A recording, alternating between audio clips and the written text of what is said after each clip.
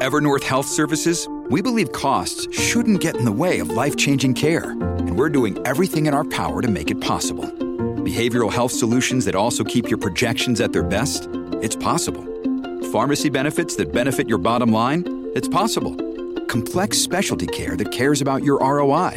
It's possible. Because we're already doing it. All while saving businesses billions. That's Wonder made possible. Learn more at evernorth.com/wonder. The co-founder of PayPal and first investor in Facebook, entrepreneur Peter Thiel. If you don't follow Silicon Valley closely, this might have been your first introduction to Peter Thiel. I build companies and I support people who are building new things, from social networks to rocket ships. He charged onto the stage of the 2016 Republican National Convention in Cleveland under a giant graphic reading "Make America One Again." Delegates on the floor went nuts. I'm not a politician, but neither is Donald Trump. He is a builder, and it's time to rebuild America. One of the people watching that night was Max Chafkin, a reporter and editor at Bloomberg Businessweek. It's just very weird to see somebody who has been operating in a world that has seemed small and not significant on some kind of big historical level, like suddenly step onto the world stage, as it were. Max has been covering tech for more than 15 years, and he's watched Thiel play on bigger and bigger stages. As a founder of PayPal, a venture capitalist who could make or break companies, and a guy who seems to enjoy playing the villain. Last year, Max published a book about Thiel called The Contrarian. And it's true, Thiel is hard to pigeonhole. I am proud to be gay. I am proud to be a Republican. But most of all, I am proud to be an American. Thiel has been a stalwart Republican donor for years, giving more than $1 million to get President Trump elected. But now he wants something more. He wants to be the patron to the Trumpist wing of the Republican Party. Thiel is turning away from Silicon Valley. Just recently, he resigned his seat from the Facebook, or Meta, board, and he's put at least $20 million behind two Trumpist Senate candidates. Max says Thiel wants to be like the Koch brothers for a new generation. Thiel's trying to do that now with this new part of the Republican Party, the part that is, hyper-nationalistic, anti-immigrant, populist. He wants to be the guy who is the kingmaker. Today on the show, Peter Thiel's grand ambitions. Silicon Valley has his fingerprints all over it. Now he wants to leave his mark on American democracy. I'm Lizzie O'Leary, and you're listening to What Next TBD, a show about technology, power, and how the future will be determined. Stick with us.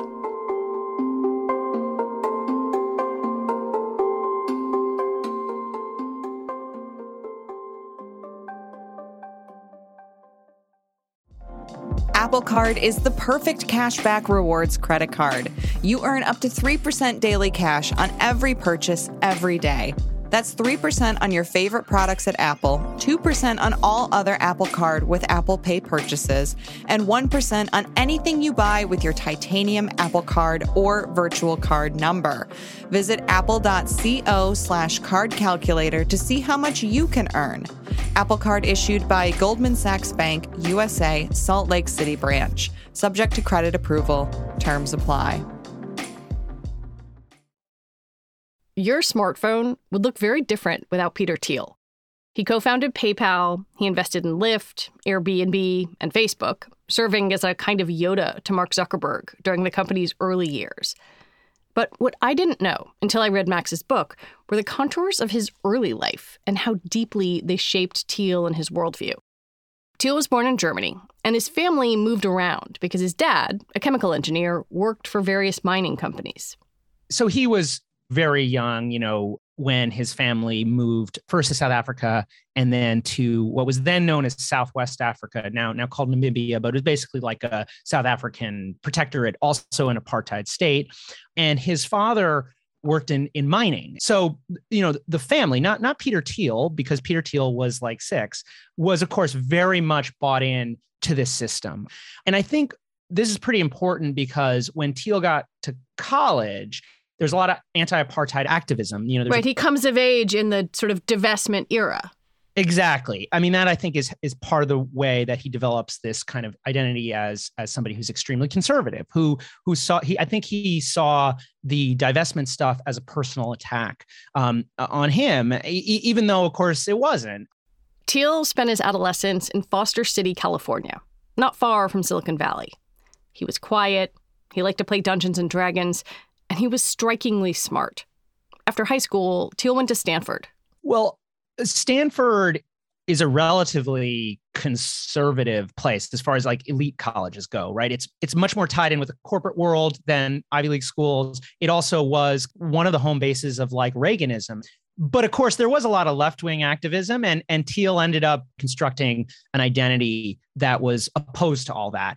And that all gets poured into this newspaper called the Stanford Review, which was like a rabble-rousing right-wing paper that did, I think now we have a term for it, we call it like trolling, but like basically attempting to stir up controversy by pushing right up to the line on race or gender or sexual orientation or whatever, and then getting yelled at for being racist or almost racist, and then using that as a way to kind of generate additional interest. His contemporaries in this are basically Ann Coulter, who is at the Cornell Review, which is a similar paper, and who he's close to with Ann Coulter to this day, and also Dinesh D'Souza, who had the Dartmouth Review, which is a very similar thing. So this was like a current in Republican politics that Peter Thiel very much tapped into, and I think used it in creating his tech thing.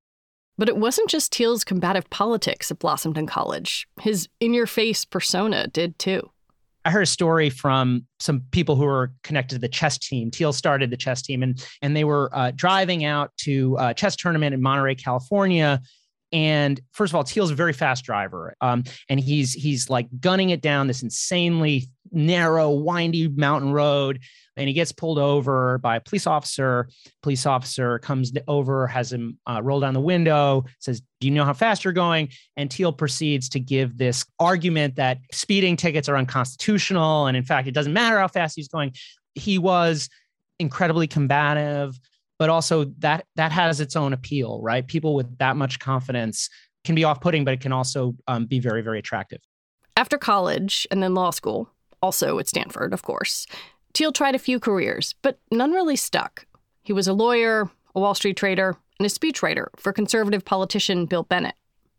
I mean, I think initially he wanted to be like a William F. Buckley or something. He thought he had been this like, intellectual heavyweight in college, or at least that's how he saw himself. And so Thiel tried to make it in the legal world, but really, struck out pretty quickly or decided, he was done with it. And then he latched on to this thing that was happening, basically in his backyard, which is the tech bubble.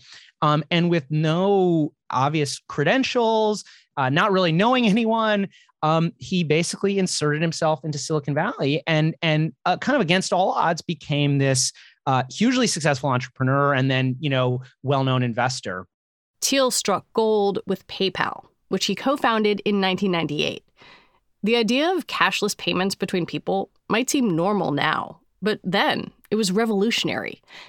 It also fit ideologically as an almost alternate financial system, like a precursor to Bitcoin. Thiel's next success came with Palantir, the data analysis company that he co-founded in the wake of 9/11. And yes, the name comes from the all-powerful Seeing Stone in The Lord of the Rings. Palantir software has been used by multiple government and law enforcement agencies.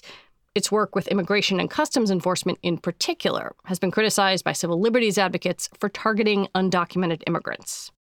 When you take these companies together, Max says, you don't just see a founder identifying holes in the market. You see someone whose companies fit with his political worldview. That's the thing that makes Thiel kind of different from many of his contemporaries, many of whom a big part of their identity is being like beyond ideology.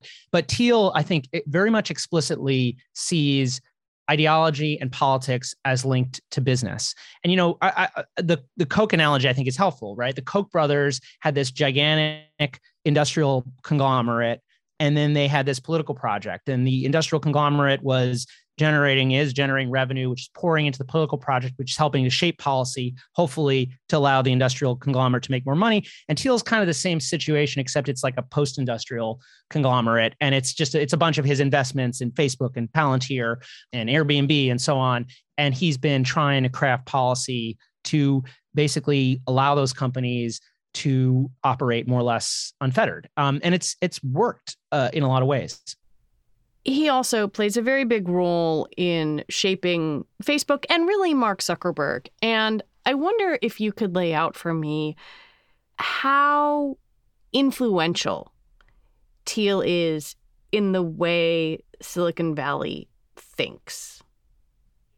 Zuckerberg has complete control of Facebook today. He has these super voting shares, and no one can tell him what to do, not even Peter Thiel. He got that situation because of Peter Thiel. Peter Thiel, prior to investing in Facebook, had kind of developed this idea that founders should be, all powerful in their companies, and helps Zuckerberg rejigger the Facebook cap table to give him that control, and then uses that fact to kind of convince basically every other venture capitalist in Silicon Valley to do the same thing. So now you look across the valley, and there are all these companies run by basically all powerful dudes.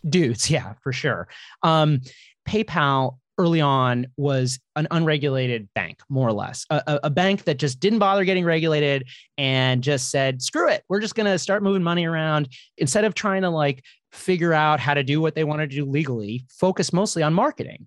And that became, I would argue, the model for a lot of these companies, right? Where you don't actually bother with, trying to follow the rules. What you try to do is just grow really quickly so that it's a fait accompli, that people just have to just sort of accept what you've done. Move fast and break things. Exactly. And that has been copied by every single tech company, whether or not Peter Thiel is involved or not. For a long time, even people who were very critical of the tech industry basically accepted this idea that disruption was like a societal good. And Thiel was really important in pushing that narrative and getting everybody else to believe it. But I think it's left us in a situation today in 2022 where you have these gigantic companies worth hundreds of billions or even trillions of dollars who are still operating as if they were reading Peter Thiel's playbook or something.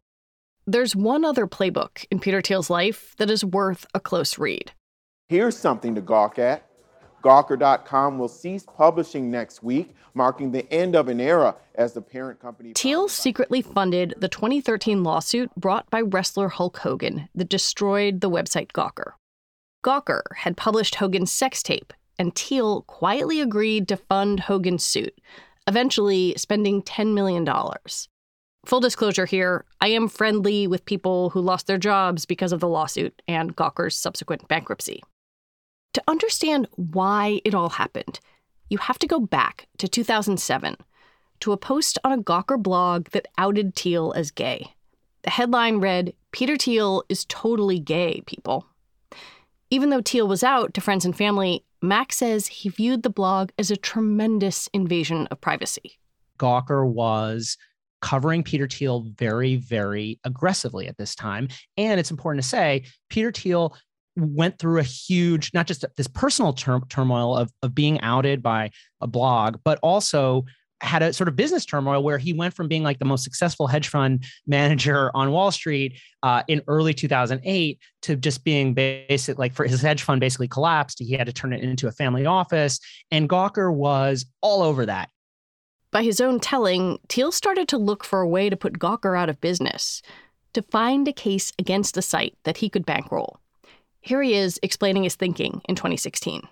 My initial view was that what you were supposed to do was you were supposed to take your beatings, crouch down, go into a fetal position, and then hope they moved on to somebody else. And sort of around 2011, one of my friends convinced me that if Gawker could get away with this sort of sociopathic repeat behavior over and over, it was this tragedy of the commons. They would continue to ruin lives one after another. Maybe you listen to this and have no sympathy for Gawker, but there's no denying that Thiel's suit and the threat of other suits like it reverberated throughout American newsrooms. He became a kind of boogeyman to journalists, but to certain donors and some people in the tech world, it made him heroic. Beating up on media outlets does really well. And when he showed up in 2016 at the RNC, that was his main credential. When people were talking about it, especially conservatives were talking about it, right? He's the guy who beat Gawker. And that, I think, became a calling card for him and has become a calling card, both as a way to make sure that people don't criticize him and they do what he wants. I mean, it really, as somebody who wrote a book on this and, has been in a lot of these conversations, it really hangs over anybody who has any kind of negative feelings about Peter Thiel or is tempted to say something about something that happened at one of his companies or just do anything that might potentially down the road piss him off, because he has a track record of moving very, very aggressively towards any kind of critic. So it served that purpose. And then it also serves a purpose of kind of turning him into this right-wing folk hero. When we come back, forget Facebook. Thiel is betting on J.D. Vance now.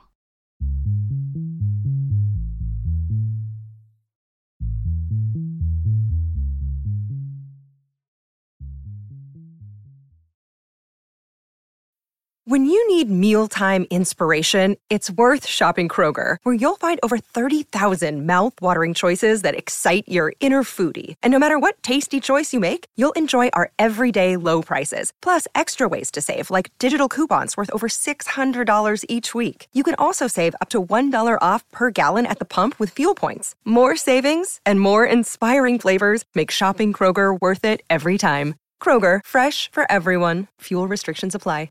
Another day is here, and you're ready for it. What to wear? Check. Breakfast, lunch, and dinner? Check. Planning for what's next and how to save for it? That's where Bank of America can help. For your financial to-dos, Bank of America has experts ready to help get you closer to your goals.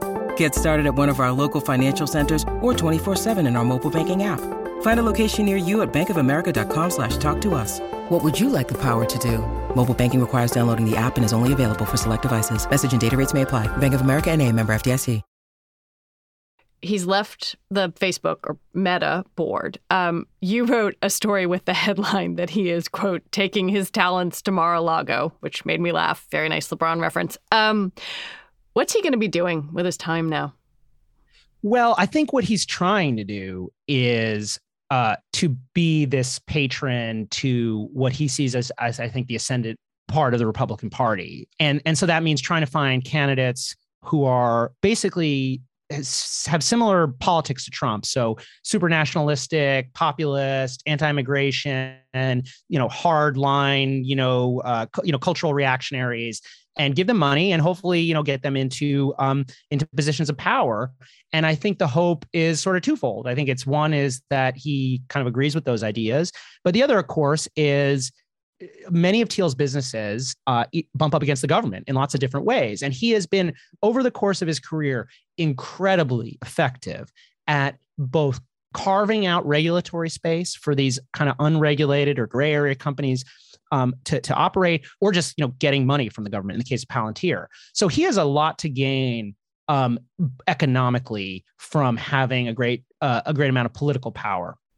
Two of the candidates that he has backed, J.D. Vance in Ohio, Blake Masters in Arizona, both Trumpists, both have claimed that the 2020 election results were fraudulent, but neither of them is polling all that well. Like, what if Thiel fails at this? You noted that he's a better tech investor than a political one. What if he makes a bad bet? Yeah, I think I've been watching his departure from the board of Facebook Meta and this kind of turn into politics really in a really close way. It's very interesting because in a lot of ways, it's like the culmination of his career. On the other hand, giving up a board seat on one of the world's biggest and most valuable companies to back a couple of candidates who are polling around 5 to 10%, and also to get a board seat on the dating company founded by Trump's former briefcase carrier, which is this, it's called The Right Stuff. It's actually an investment Thiel recently made in an online right-wing dating site. I mean, it's quite a come down from being the right hand of Mark Zuckerberg. Now, on the other hand, even if Thiel doesn't win, just standing these candidates up and making them legitimate will kind of create a force of gravity around him. And it already is, right? Anyone who wants to raise money from Peter Thiel kind of knows that there's certain positions you have to take. I feel like often Silicon Valley is looked at as a libertarian place or a place with sort of a grab bag of ideologies. But when I read your work and look at the totality of Thiel's life and his companies, it feels like it would be a mistake reading him as a libertarian. Yeah, I don't think he's a libertarian, at least not in the way that, like, I think normal people use the word. He's something closer to an authoritarian. He's said, that he thinks democracy and freedom are incompatible. And when you look at kind of, a lot of his writing and a lot of things he's done, I mean, the view is not like liberty for all. It's liberty for tech billionaires. And it's this idea that the world would be a better place if we just sort of let these geniuses who are building the future just have absolute control, both over their companies and probably over the world. And these pseudo-authoritarian or outright authoritarian ideas are more common in Silicon Valley than you'd imagine, even on the left. There is this kind of like the sort of solutionist, like, let's just let Silicon Valley fix this. You hear that from Democrats as well. And I think that is very much a thing that Thiel has been responsible for. And I think there's a lot of potential danger there too. Max Chafkin, thank you so much. Thanks.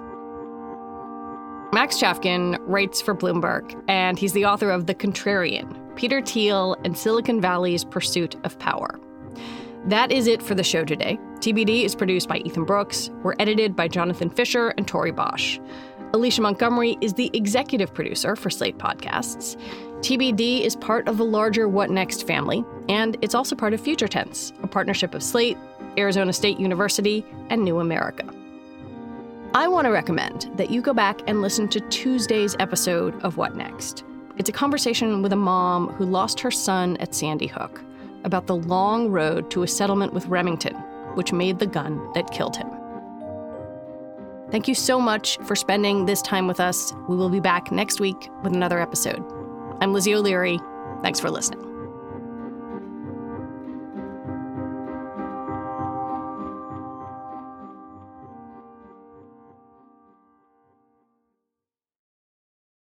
This is the story of the one.